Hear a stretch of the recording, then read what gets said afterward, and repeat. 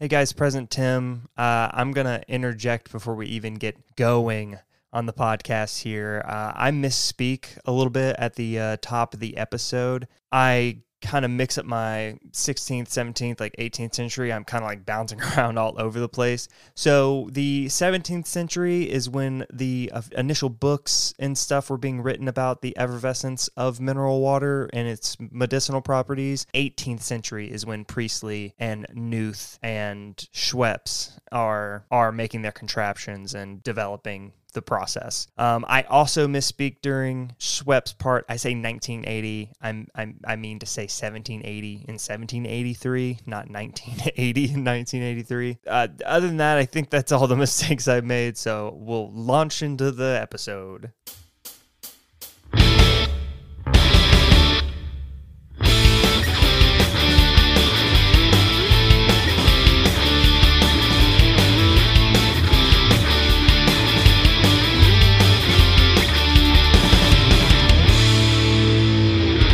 Welcome to Where Does Food, the food history podcast, where we podcast about the history of food.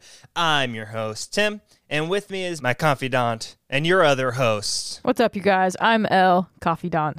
El, we're talking about Sody Pops. Soda Pops. Today. Yeah, we're talking about the Sody Pop, Coke, Pop, Soda, Water, the whole nine. What do you call it? I'm one of those people, and I'm like Coke, but I say it for everything.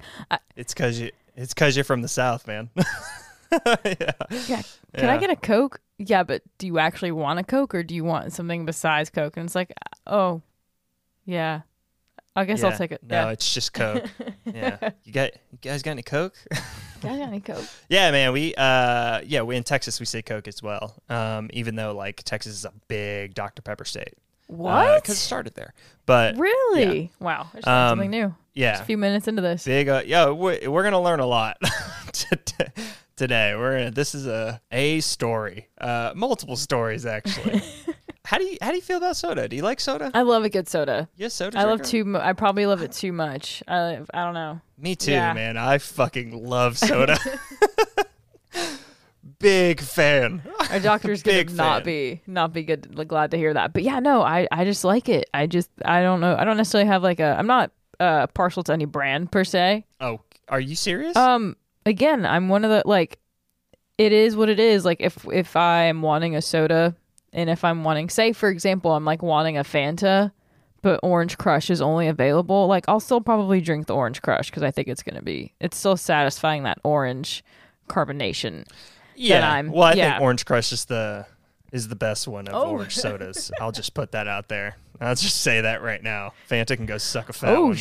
Shots fired. Yeah, we're not getting sponsored by Fanta. But I'd rather be sponsored by Orange Crush. Hit me up. I believe Pepsi owns them. I was like that. Okay. Yeah, I believe PepsiCo owns them. I'm a big soda fan, and you know me, I don't sit on fences a lot, so I have a pretty hard lines. Staunch opinion about which soda that I go for. It's easily Coca-Cola. Like, it's not even a competition. Coke, and specifically Diet Coke.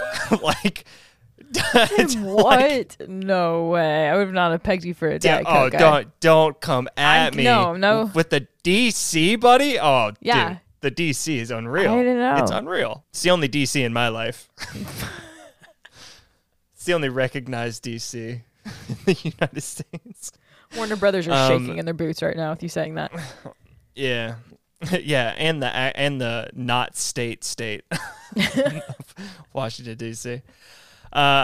Make it a state. Yeah, but I'm a big Diet Coke fan. I love Coke Zero too. I might be a bigger fan of Coke Zero overall. I haven't had that in a while. We should have done a taste testing for this. I actually tried their new Dreamland flavor today. What is that? It's a lot like their Stardust one. It's kind of like a sweet cotton candy-ish sort of vibe going on. It's okay.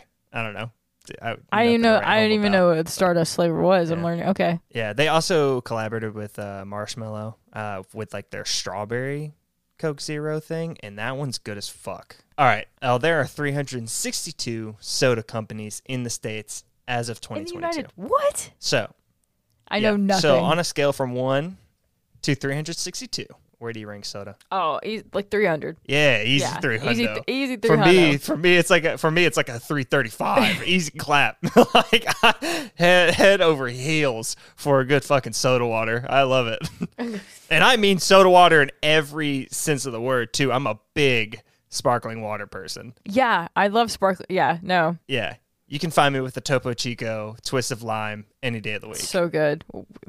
That smack dough. Hey, schmack do. All right. This is a long episode, so we got to get going. Let's get into it.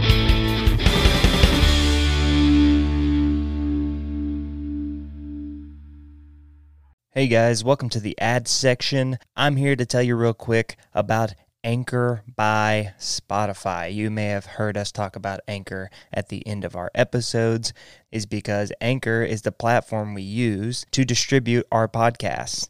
It's totally free. It helps us distribute our podcasts to different platforms. That's how we're on Apple Podcasts. That's how we're on Google Podcasts, CastBox, you name it. They've helped us do that. You can record directly on the app, on the webpage, so you don't even need a super fancy setup. It's super straightforward. Totally free. So download the Anchor app or go to anchor.fm to get started on your podcast or whatever you like to do. All right, guys, enjoy the rest of the episode. Fuller, go easy on the Pepsi. So I'm going to mainly focus on the fizzy drinks today. So we're going to be talking mostly about bubbly stuff. But Bubbly. Just quickly, I will mention that the term soft drink, which is pretty colloquial with soda, but the term soft drink is technically any drink that isn't really alcohol. they okay. Lemonade and shit's considered a soft drink. So okay. I see. Okay, I see where that's coming from. So soft drink comes from the fact that like we call alcoholic beverages hard drinks. Hard drinks, so, right? Like, yeah, and so soft drink just means like, oh, okay, cool. This is a drink that doesn't have alcohol in I love how literal we are in our society sometimes. Yeah, sometimes. And soft drinks actually started in medieval Middle East as Sharbat, which we've talked about Sharbat before in our ice cream episode. They used to freeze Sharbat every once in a while. Remember, it was like almost a precursor to like slushies, essentially. Yes, delicious, I'm sure. Yeah, so those, and we've talked a little bit about how those drinks ended up making their way to medieval Europe, and they loved them there, so the success just kept going. And so that was kind of like, that's early soft drinks, essentially. It's just like fruit juices and drinks and mix and stuff like that. Lemonade being a really popular one. Ooh, okay. Yeah, but the fizzy stuff, it started in the 17th century. People were trying to recreate the effervescence and the quote-unquote healing properties of natural mineral springs, which you and I personally have talked about the fact that there are actually naturally carbonated springs. Yes. Those do exist on the planet. But yeah, they were trying to mimic that essentially. And so there was some books that came out around the time just like studying the properties of, aerated water, as they called it. But it really wouldn't be until the 18th century where one of the co-founders of oxygen, like the actual like gas, Joseph Priestley, would put a bowl of water above a fermentation batch of beer, and that infused the excess CO2 with the water. And he figured out that, you could essentially make still water, or flat water rather, into bubbly. Oh, that's cool. What a fun little science experiment. Okay. So he would go on to create a contraption that would essentially make fizzy water just better. And he wrote that all down in 1772. And I read that document, the original one. Okay. Hell yeah, Tim. That's wonderful. Yeah, I don't fuck around. So I'm going to explain it now. Along with Sarah Laskow of The Atlantic, who does a better job of explaining it than I was doing. So I used her as a resource. So I appreciate Sarah. That. So Team Priestley filled a bottle with a narrow neck, but wide enough so it could like stand when it was flipped upside down, because that bottle is going to be inverted at some point. So they filled the bottle up with water, placed a piece of paper on top of the opening. He put the bottle in another bowl upside down that was also partially filled with water. That way there was no like spillage for when he took the piece of paper out. He would then fit a flexible tube underneath into the actual bottle, and at the other end of that tube he would attach a bladder, an actual like animal bladder, such as a pig bladder, for instance. And then on the end of that bladder, he would attach a cork with a small hole. That's a hell of a contraption right now. Okay. Yeah. One end of the bladder, he's got the tube going into the I'm going to call it a vase because that's all I can think of when I think about it. The vase full of the upside down vase full of water in the bowl. And then at the other end of that bladder is that cork with a small hole. He would then grab a smaller second bottle where he would put some chalk, water, and sulfuric acid, and he would shake that up, and that would release CO2. And he would just cork that with the cork bladder. And so the CO2 would rise into the pig's bladder. Yeah. And then you would just squeeze the bladder and it would squeeze that into the tube. That's fun. Okay. You had a container full of water and gas, and that would ultimately fuse together, but he also recommended like shaking it up, and that would actually like mix it better. So you'd have some bubbly. That's what he created. That's really fun. Okay. Yeah. It took zero time for people to immediately be like, cool, we'll make this better. So in 1775, 3 years later, John Knuth, sick name, buddy, sick name, John Knuth, Scottish physician, created a device that consisted of 3 chambers. Okay. This is going to be a lot of me explaining how chambers and bottles and tubes I'm here for work. it. This is a science. This is a science lesson with a food lesson in there. If you go to the show notes, there will be links, and all the references have photos of these contraptions, so you can actually like physically look at these things. Oh, that's cool. Pretty sick. Yeah, no. So he created a device, which actually ended up just like taking his last name. I think it was called like the Knuth device or something like that. Simple enough. Okay. It consisted of 3 chambers stacked on top of each other, and they were separated by valves. The top chamber would have water in it. The middle chamber would be empty, but it would have a spigot attached to it because that's ultimately where the bubbly water would come out of. And the bottom was where he put marble chips and sulfuric acid, and that created CO2. And so the gas would go through that into the middle chamber. The pressure of the water from the top would then seep down and combine the gas and the water together. Wow. And then you would just spigot it out directly from that middle chamber. Oh, that's cool. Okay. John Knuth created a soda stream in the 18th century. That's what I'm trying to Casually. tell you. No, I'm now that you kind of put it together like that. Yeah, no, he literally created a soda stream. And yeah, he created a soda stream. And that's actually kind of part of its popularity and success came from was that like rich Europeans bought his device. Of course. Yeah, absolutely. They were able to have the bubbly water right in their homes. Holy shit. That's so wild. That's cool. That's really cool. Yeah. The original inventor of the soda stream, John Knuth. Another man that took interest in Priestley's device was a jeweler in Geneva who went by the name Jean Jacob Schweppes. I won't lie, you had me in the first half. I thought that name was going somewhere else. And I was like, oh, this is the inspiration of. But no, okay. John Jacob. What did Mr. John Jacob do? Schweppes. You're forgetting the last name. Wait, time out. Wait a second. Yeah. Can you Jean repeat? Jacob Schweppes. Okay. Is his name. Thank you for repeating that. Okay. I am catching on what you're putting down, sir. So J.J. Schweppes was impressed by Priestley's design, but felt it could be improved. Felt like he didn't make a big enough batch, and he also felt like it really wasn't all that great of like a bubbly water. Damn. Okay, JJ. And actually, I skipped over it, but John Knuth actually criticized the Priestley contraption by saying that the bladder made the water taste like piss. Oh, that's some mad shit talking going on. Okay. Yeah, no, he and Knuth had a little back and forth. Okay, that's fun. Yeah. Okay. Yeah. And I think I mentioned it a little bit later in my notes, but I'll also say just quickly, Priestley, like, he was kind of a controversial guy. He like insulted the church a lot. I mean, no one really liked him. No. But hey, I'm not really against a dude who talks shit against the church. Whatever, sounds good to me.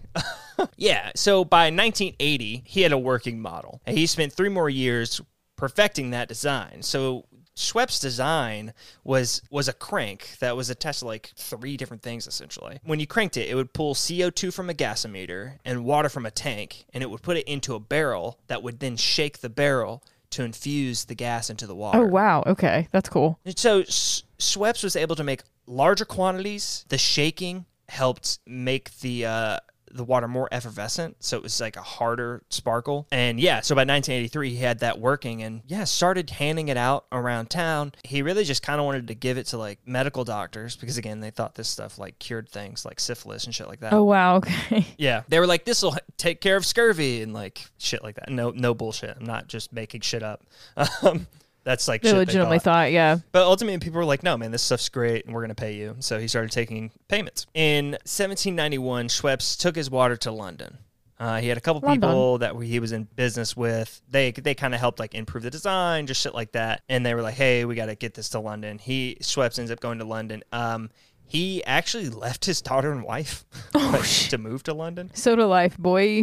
Yeah. Didn't see his daughter till like she was 13 again. She ended up making a trip through like war-torn France at the time because France was going through a revolution at the time. Maybe you heard of it. Props to her. Okay, yeah. Yeah. She survived, got there. It was a whole thing. Wow. Props to her. Yeah. She really crushed that. When Schweppes got to London in 1791, he really didn't have a lot of success because it's not like London was like sitting on their hands. Like I said, after Priestley's design, there were tons of people that were on this shit. The Nuth device was going on, all that stuff. So he really didn't have a ton of success, and he was thinking about like making his way back. And this is after some years, but his partners were like, no, don't come back. Like, stick it out. They would end up backtracking on that. Oh, okay. Later, but then it actually got too treacherous for he and his daughter to like make a trip back because France ended up declaring war on Britain. Oh, whoa. Okay, yeah. Yeah, so he wasn't able to like actually leave after that point, but it kind of worked out because in 96, after some years of just kind of drawing his way through, just selling his water, he had no options. I mean, he wasn't going to make it back, so he just kept selling his water. And then in 1796, Schweppes got some high-profile endorsements, one from Dr. George Pearson, and the other one was from Erasmus Darwin, which is Charles Darwin's grandfather. No way. Yeah. Interesting endorsements. Okay. Yeah, but that's the thing is during that time, doctors were pretty high up there, right. Biologists, things like that. They were all highfalutin. And that made Schweppes the sparkling water of London, essentially. It turned his whole thing around. He got those two endorsements and his water just started selling by the gallons. Oddly enough, though, JJ would end up selling his company 2 years later. Partially, his wife ended up passing away, and he hadn't seen her since he left. Oof, that's rough, yeah. So, yeah, he never got to see her again. She passed away. He would end up selling his company like 2 years later. So, but afterwards, and the company, obviously it flourished. It's still with us today. Right, yeah. Matter of fact, by the time Schweppes passed away in 1821, even though he wasn't with the company, just in that amount of time, the company had made its way all the way to British high society and was also considered their preference of sparkling water. Wow, so, look at the man, dude. Yeah, Schweppes was doing really well as a company and pretty much just kind of took over Europe as like the official sparkling water for Europe. And this is just a quick note because we are done with Schweppes and we're going to make our way over to the States because that's how this is going to work. Europe has its timeline. The States has its timeline. Very different timelines for sure. Yeah. But just a quick note, I will note that in the States and in Europe, nobody really knows when people started to add flavor to like sparkling water. Like tonic water was being made, which tonic is a mixture of it's not juniper, but it's related. It's like a extract from a tree or a bark, something like that. Hey guys, Present Tim jumping in again. I just wanted to correctly say what tonic water was, which is a sparkling beverage with quinine in it, which is actually a drug that helps with malaria. Quinine has a bitter taste, which is why it was pretty popular. I was getting it mixed up because obviously gin and tonics are very popular. It's because the bitterness of the quinine works really well with the floral taste of juniper. So that was my mix-up. So tonic water is just sweetened water with quinine in it, even though modern renditions have very little of that in it. But yeah. That's it, and back to past Tim. So, yeah, you end up getting your tonic water, which is like this floral, sweet drink. But also, yeah, man, like lemonades, like sparkling lemonades became a thing. Pretty much, it sort of just seems like it came out of needs from the public. You know, you have a business, you want your business to do well. Yeah. People get bored of a product. Yeah, how do we make the product better? And I mentioned sparkling lemonade, and it was actually... And in Europe, it was really popular, so much so that it remained the UK's most popular soda until after World War II. Oh, wow. And the colas took the lead. Yeah, that's insane. That's a long, the United Kingdom just like had sparkling lemonade as their favorite soda. That was their go-to. Until like dark colas came around. And that's something else that I noted in my research is that like cola ended up becoming like its own section, essentially. So your your Dr. Peppers and Pepsis and Coke, they all ended up like taking on the name of cola because they used the cola nut at some point. Oh, okay. Now it's putting 2 and 2 together. It's not just because, okay. Yeah, we're going to get there. Don't worry. We'll get there. Got my thinking cap on today. Soda would develop a touch different in the States. In Europe, it was the bottled water was the shit. Bottled soda water was where it was at. Okay. In the States, however, which we also mentioned a little bit in ice cream, soda jerks were really popular. There was a reason for it. So, Benjamin Silliman would end up opening up the very first soda fountain in 1806. But he sort of ended up opening up the first one because he was forced into that. Okay. Yeah, Silliman was a former law student turned chemistry teacher. Interesting. Okay. Quite the jump. Yeah, because chemistry was a little baby back then. It was just, it was a wee lad. And they just needed people that like wanted to teach it.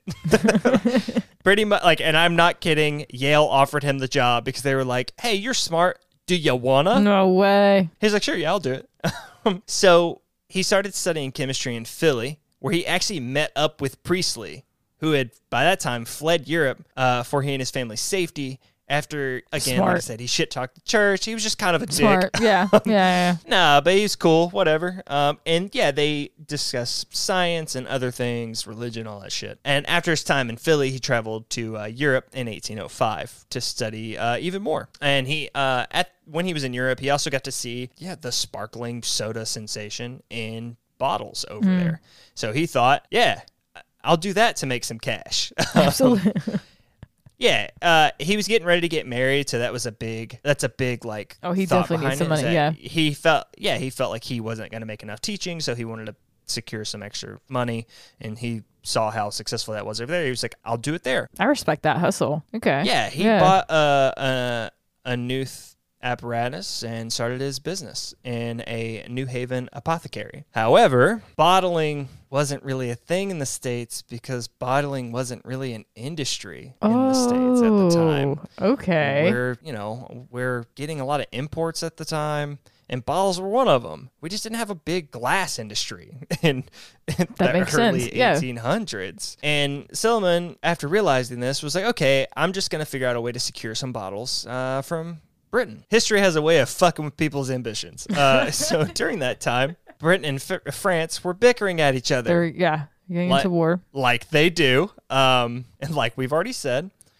And Britain pretty much said that any country trading with its enemies would be cut off. Well, the States would actually help those countries trade with France, so we were kind of, doing some backdoor deals because we're the States. Who gives a fuck? Also, we tight with France. Always wheeling and At the dealing. time. At the time. At the time. And, well, Britain found out about it and cut off our ports. Assholes. Yeah, they cut off our ports. Well, we weren't really, we didn't have the biggest, naval military at the time, so how do we cut back, right? How do we get back at them? We stop getting imports from Britain. Oh. So we cut off imports of tons of different things. No Bottles money, being one honey. of them. Yeah. By the way, all these events would eventually lead to the War of 1812. No. Yeah. All this is kind of what I realize. Okay, Yeah, I appreciate that. The progression of I'm like, oh, okay, these singular events that are happening, but it's like, oh no, actually, this is legitimately going to lead up to a war in which, also our U.S. history, we are a part of. Thank you for that, Tim. Yeah, that's very funny. It's not funny, but it's very funny. Yeah, we were like, oh yeah, French Revolution, late 1700s. Oh yeah, France and Britain go to war. Later 1700s, and then we're like, oh, early 1800s. Those weren't fully resolved, and then the War of 1812 happened. Because, we're not exactly in great standing with them either, right? Not exactly. Revolutionary War was a generation ago. There's probably some bad blood. blood still. For sure. Yeah. So, obviously all that stuff stopped him from getting bottles, but that didn't stop Silliman. He would just end up setting up his Nuth device and at the apothecary and start selling it by the glass because the market was there. He just wasn't able to bottle it the way that he wanted to. Yeah, inadvertently, he kind of created the craze So that's how that worked. Oddly enough, after the War of 1812, America's bottling business picked up due to shortages. We ended up just kind of like we just made our own. filling that vacuum, right? That really didn't mean much in the way of bottling things, though, because turns out that bottling fizzy water is really difficult. First of all, bottles would break a lot. Keeping the water fizzy was hard because the CO2 would seep out through shitty seals. And then bottle factories were really dirty and gross, which really actually wouldn't get resolved until like the 1900s. Oh, that's way too long. What? Yeah. America was gross at a point. Like real dirty shit. No, that's very reminiscent of the wine episode, because they were having trouble keeping the sparkling wine contained. It was the same idea. It was exploding all the time. Yeah. And we'll jump forward real quick. In 1892, William Painter actually would invent the crown cork bottle cap, the crimped bottle cap. Oh, okay. 6 years later, he would actually undermine his own invention by inventing the all-in-one crown soda machine, which mixed the syrup and water as well as capped the bottle. The dude just pretty much like streamlined the whole bottling process. Again, that didn't happen until late 1800s, and like I said, like cleaning up the factories would take a little bit more time and people who actually gave a shit. Until then, the soda fountain craze would be the thing for pretty much a full century. Soda fountain design was sort of the name of the game at the time. You know, the more flamboyant your soda fountain was, it was a big draw. So brass became a big deal. Really ornate spigots were a big thing. Fun. Okay. And another thing that would help you set yourself apart were flavors. And so early on, here we go. Yeah, so early on during the beginning of all this, when companies were people, when people, the actual people, were trying, just like I said, companies. It's not true. These were just like dirty ass businesses setting up in fucking pharmacies. You know what I mean? Because again, you were a chemist, and so chemists were in pharmacies. I believe I've said this in the ice cream episode, but a lot of soda fountains were set up in pharmacies at the beginning, and kind of until they weren't fashionable anymore. It was just pharmacies. That's where those things were. And for the most part, you had like your fruit flavors, right? Like, you know, whatever, normal stuff. Then you had your more exotic plants, sassafras, all that shit. But also, some of the pharmacies would actually use some of the medicine ingredients in the water. Oh, all right. Now like you shit they would put in their lotions and stuff like that. They would just like add it to the soda water. Not a big deal. Yeah, and some soda jerks added cream to the water, which is a precursor to Robert McKay Green's 1874 invention of the soda float, which we also talked about. Love soda float. Yeah, and others would add chocolate syrup. A really popular one early on was called egg soda. No. Which is where you would stir an uncooked egg white to create that frothy sort of top, like meringue-ish, you know what I mean? And then some flavors like sarsaparilla, which have like medicinal origins, would get thrown into the mix as well. And I'm going to use sarsaparilla to segue into root beer, because I didn't have a good segue for that one. So root beer technically wasn't a soda at first. What was it, Tim? It was known as a small beer, and small beers are actually a really big thing. It was pretty much taking roots and plants and berries and stuff like that, and you fermented them only slightly, so they didn't have a lot of alcohol. That would create this really medicinal, kind of hearty, sparkling beverage. But it was sparkling because of the fermentation, not because of added CO2. Wow. Okay. I had no clue. Yeah. And an early popular small beer was actually spruce beer. It was made from spruce leaves, if you could guess. Very easy one to make.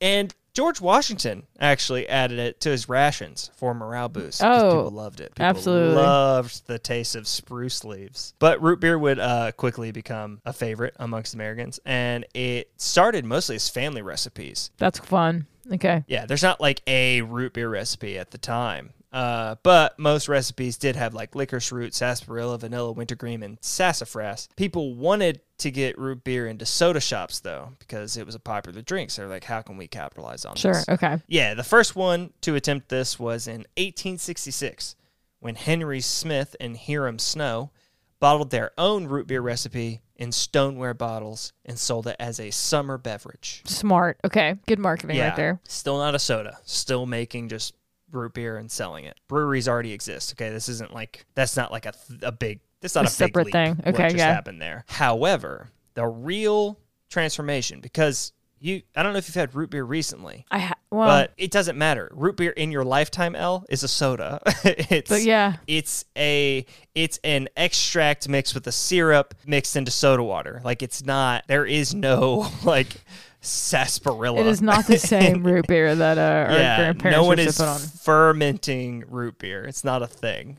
So, and the way it kind of got to that point was Charles Elmer Hires. He created Hires root beer in 1876. Okay. He got the initial recipe for his root beer from his honeymoon, where the hostess at the place they were staying offered him and his wife some homemade herb tea, is what she called it. Okay. Yeah, from there, he liked it so much, he asked for the recipe. She obliged. Once he studied over the recipe, he decided to make it powder extract. So he was like, if I do... That's innovative. Yeah, and he could add that to the sparkling water. And the brilliant thing about the powder extract is it allowed him to be efficient in whatever ingredients he picked. He didn't have to rely on what was around him. And he could get more exotic things. So he would get overseas herbs, things like that. It just allowed him to be not only consistent, but even add complexity to his flavor profile. His sales were slow to begin, which is normal. To be expected. Yeah, he ended up being convinced by a man named George Childs to advertise his beverage. Good old advertising and marketing, baby. Okay. And that really changed the game for Hires. He sort of set the early stages of soda advertising. Oh, okay. Wow. Yeah. He had 2 columns in the paper. He opened up his own printing division to produce cards, booklets, and pictures. And those pictures would placate to the Christian temperance movement at the time. Oh, get out of here, Tim. We'll talk about that. Okay. Full-on marketing campaign, my guy. Yeah, within 5 years, he sold enough extract to make 1.5 million glasses of root beer a year. What? I didn't expect those type of numbers. Okay. By all standards, he was the first one. He was the first soda to ever be that successful. And that's when it really started to inspire some of these other soda makers. Moxie being one of them, and Coca-Cola being another. Huh. That name sounds familiar. Yeah. If Moxie doesn't sound familiar, it's okay. It died out before our lifetime, but even our parents, even in their lifetime, it had become this really niche, like Northeastern soda. But at one point, and Moxie, I did include them because they were really big. Like, really big. They did help the soda movement. Wow, okay. Had no clue. They started in 1876, and they were originally known as Moxie Nerve Food. They were started by spiritualist Dr. Augustine Thompson. There's your doctors again. Yeah, and Moxie was initially sold as an elixir. It wasn't even a soda. It was an elixir. Like, it wasn't full-on medicine. Okay. Straight up just a dark... like syrup situation. Liquid. Okay. Okay. Is it lean? Yeah. Jesus. Okay. Yeah. Thompson was one of those homeopathic quacks, and he lied. He lied to people. Shock. Okay. Yeah. Said Moxie was made from this turnip from South America, and it made you like awesome or whatever. You know what I mean? It was like, yeah, fucking drink this liquid and you'll, I don't know, be able to fight the sun. I forgot. Well, I forgot this was like earlier on in the day where marketing just consisted of you lying about your product and it was fine because no one said anything about it. You just lied. Yeah, so it wasn't made from like some weird turnip. It was just sugar, wintergreen, and ginseng root extract. And apparently it tasted like bitter root beer with a licorice aftertaste. Not terrible. It didn't really light up the world as an elixir. So by 1884, he relaunched it as a soda. Yeah. Way to reinvent himself. Okay. Yeah. By 1899, Moxie was selling around 2.3 million bottles a year. Holy cow. What? That's absurd. Yeah. And during World War I, they ran ads that the country needed some Moxie. That's so clever. So if you've ever heard the phrase, yes, that's where it comes from. That's impressive. That's impressive. Yeah, she's got Moxie, you see? Yeah, no, that's from the fucking... Yeah, here comes my crackerjack I know, voice. that was incredibly executed, though. I need you to talk like that for the rest of the pod. But oh my goodness, though.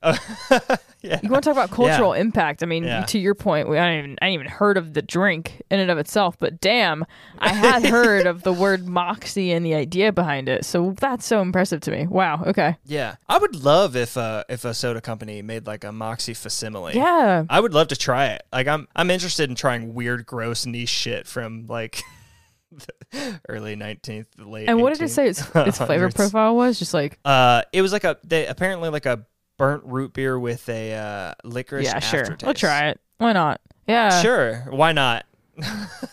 Bring Why Moxie not? back. All right, moving on. I'm bringing Moxie back. Yeah, bring that back. Cocaine addict and medicine man John Pemberton served Coca-Cola for the first time in Atlanta, Georgia in 1886. Yeah, 1886, Atlanta, Georgia. Coca-Cola was first served. I didn't. If you guys don't know this, Atlanta, Georgia is the home of Coca-Cola.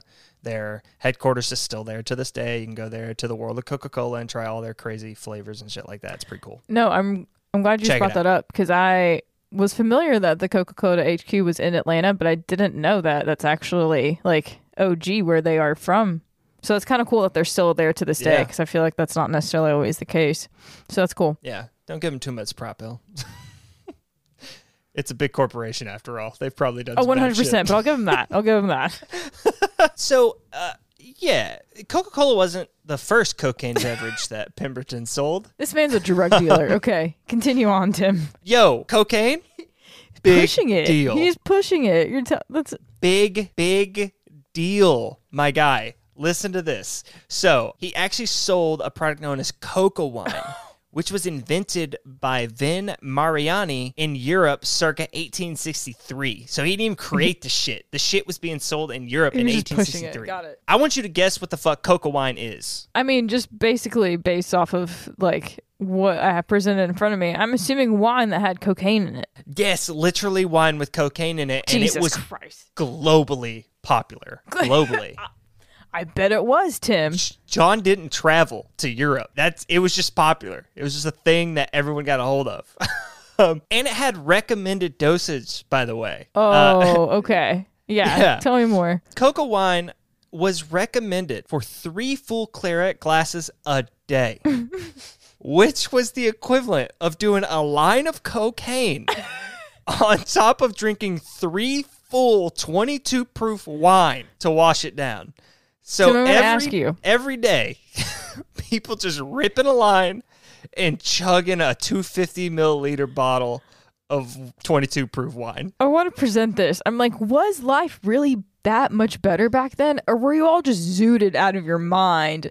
So everything Zooted. just seemed way better than it was? Because, I'm sorry, you have essentially just been prescribed a line of cocaine and then glasses of wine for throughout. Like, you're going to feel great. You're going to have a great time. I don't care what you're doing. You're gonna be living on cloud 9.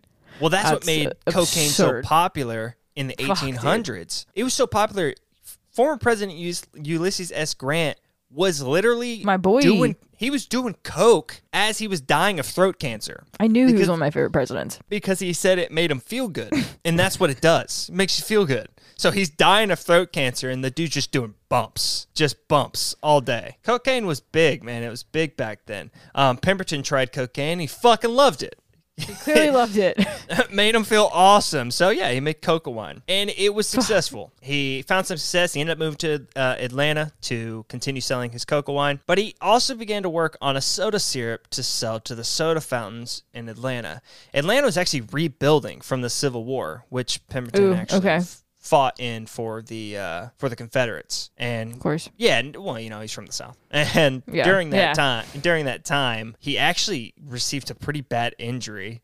He didn't die, but it would give him stomach problems for the rest of his life, and eventually kill him. But Oof, wow. yeah, sort of jumping ahead, but something to note. Probably why he liked cocaine so much. I was just at that. Yeah, I probably fueled his cocaine addiction. Yeah, so he wanted to develop a soda syrup to sell to the soda fountains in Atlanta. It was also believed that he started to develop the soda syrup because the temperance movement started to make ground again. They disappeared for a bit during the Civil War, but they started to make some more ground after the fact. And they actually were getting the banning of alcohol in different cities and states. So while it was only bars and shit being impacted at the time, he felt they could probably target pharmacies if they wanted to. So he was like, I'm going to diversify. And along with cocaine and Coca-Cola, he used the cola nut. Tell me more about this cola nut. Yeah, so that's a seed from West Africa.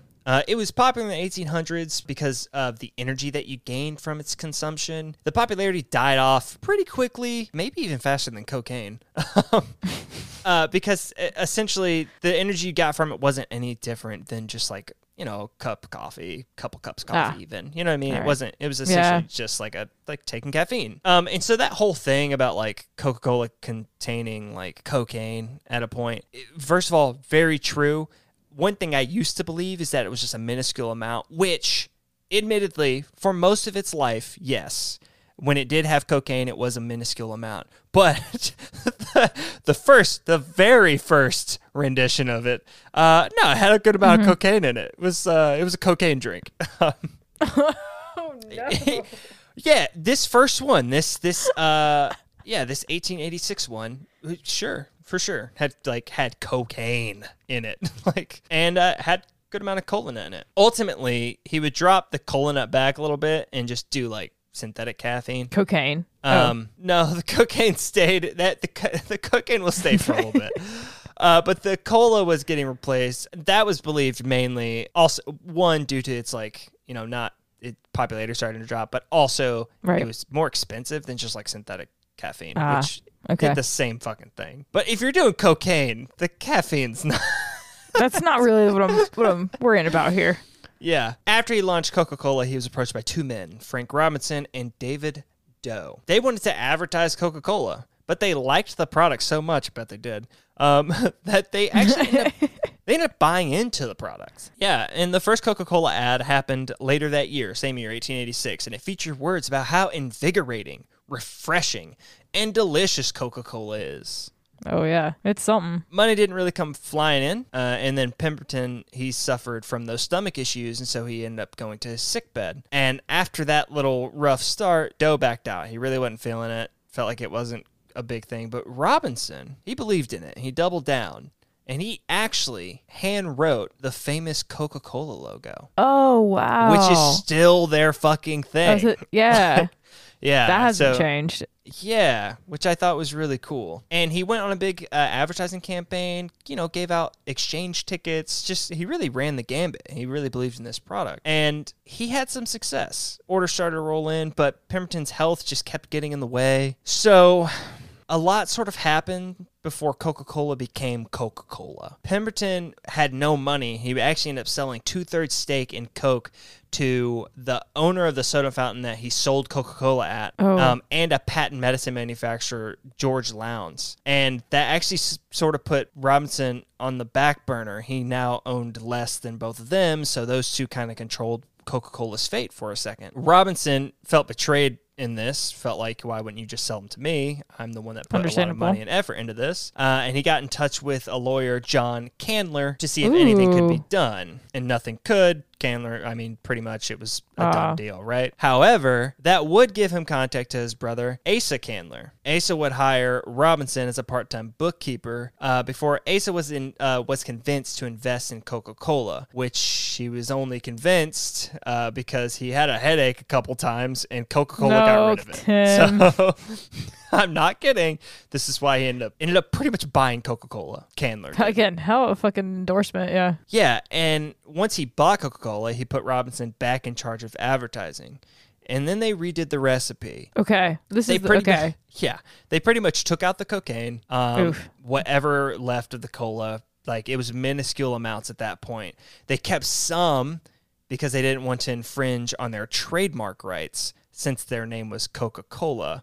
And if they didn't have two of the main ingredients, they felt that they could get sued and had to change the name for that. Absolutely. They also gave code names to the recipe to protect it from thievery.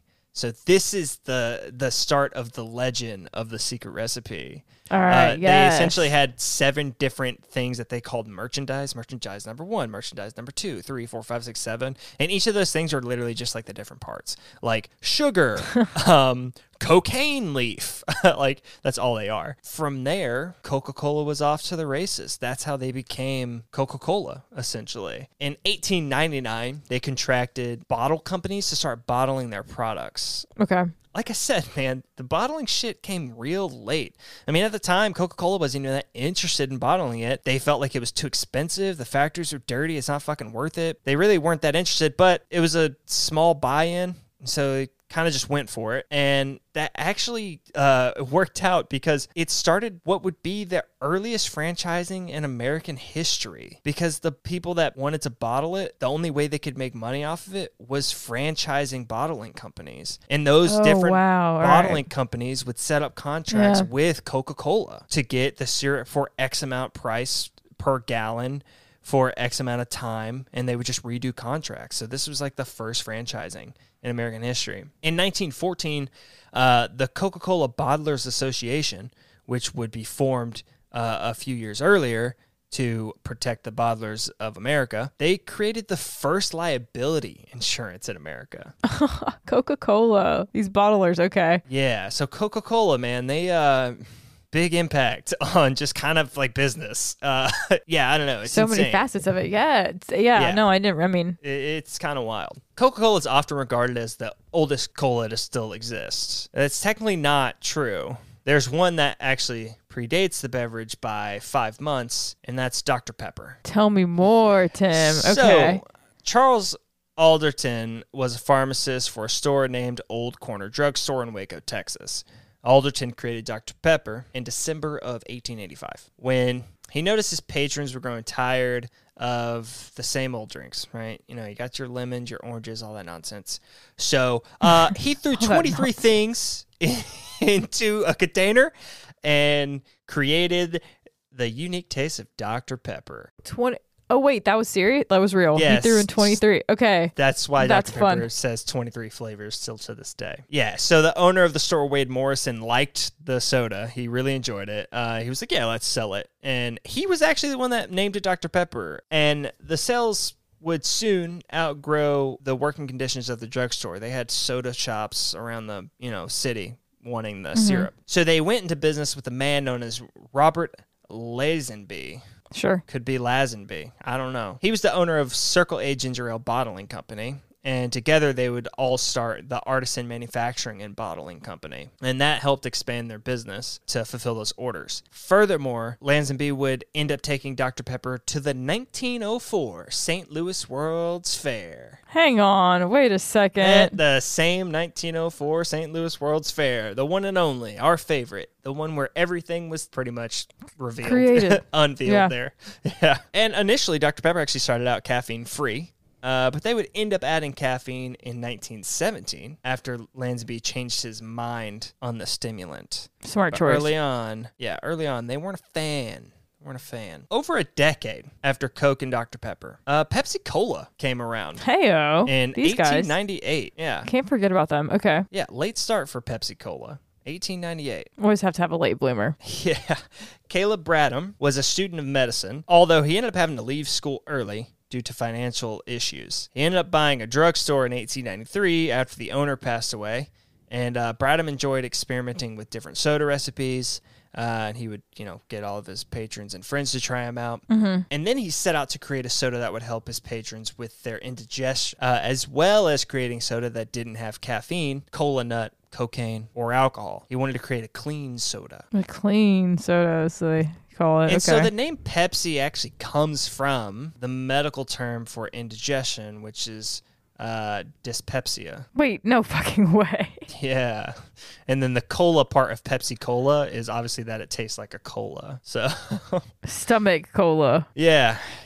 So by 1901, he was selling around 8,000 gallons of syrup. By 1907, he was selling 100,000 gallons of the syrup. That's an absurd, jump up. Holy cow. Yeah. So out of all those, Coca-Cola had the fucking one of the most batshit origins in the world. Everyone else is kind of like, yeah, dude started a thing.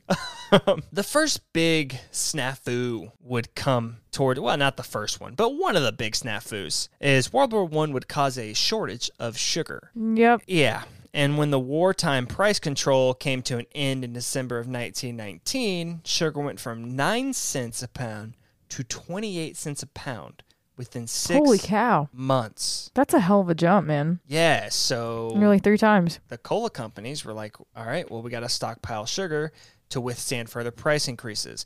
Buy a lot of it, have it on stockpile at this price. That way, when it jumps up to 35 cents in another 6 months, we'll have sugar that's being used at the 28 cents mark. And then in August 1920, the sugar bubble burst. And within days, the price of sugar plummeted to 10 cents per pound.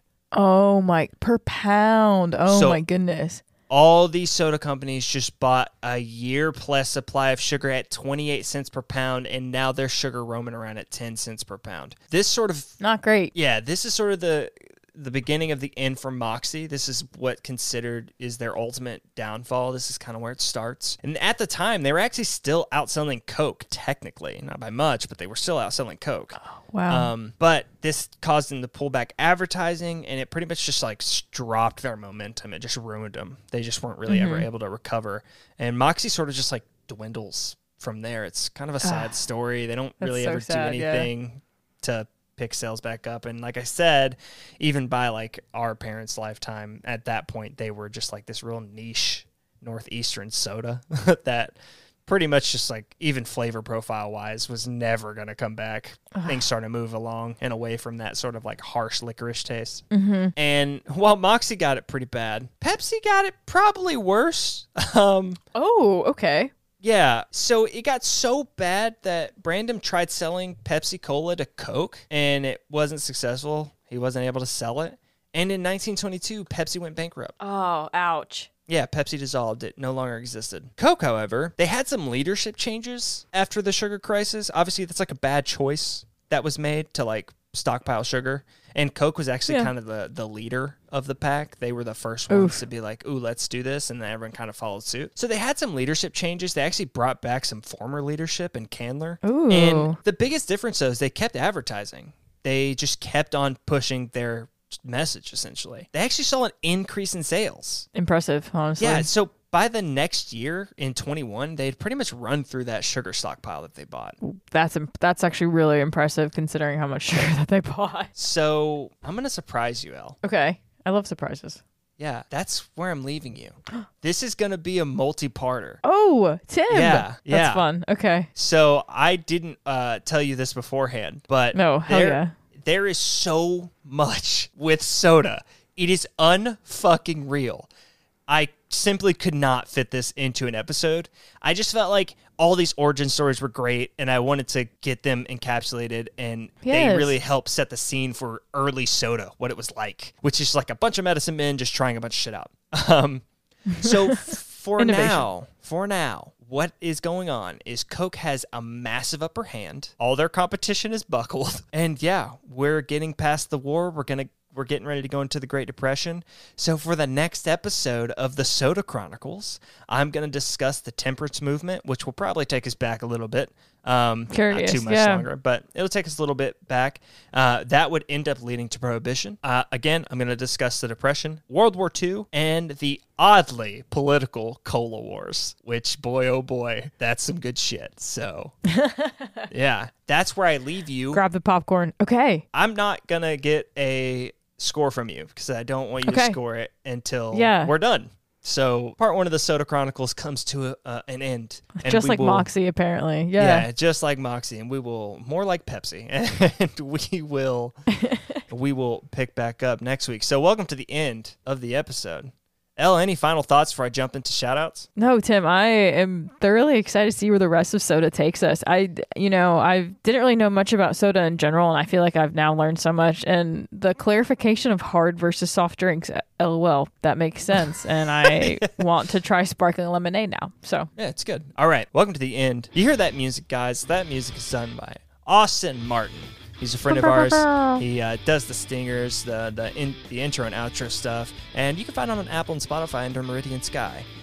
He does some awesome jam bandy stuff. It's great. You should go listen to him. Guys, you could find us on Twitter. Where? You can find us on Twitter, guys. We're out there. You can come chat with us. We're at Where Does Food on Twitter. I'm at Tim Wehunt. L is At El Chapo with 3 underscores in between the L and the Chapo. Yeah. You can also find us at our website, wheredoesfood.com. And you can find us on Apple and Spotify and pretty much every podcast catcher at this point. I feel like, yeah, you can find us. We're out there. Go have a listen and enjoy. And you can help us out by rating us. Yeah, you can rate us wherever super you helpful. find your podcast. It's super helpful. Helps us get out to the world. We also do have a donation button if you feel so inclined to donate. Much appreciated. Yeah, it's much appreciated. That is it. That's I it. believe. So, Tim, you did great. yeah, you can find all this stuff in the show notes, as I mentioned earlier in the episode. It'll be all linked up. So supporter button, contacting us, website, all that stuff will be in there, and the show notes. I definitely recommend going through the show notes. Some awesome sources. One of them is a book. So have fun. Read that. Definitely check out Read all that. the pictures that you're talking about. Yeah, earlier. Yeah. Read and that diagrams. book. Yeah. Peace.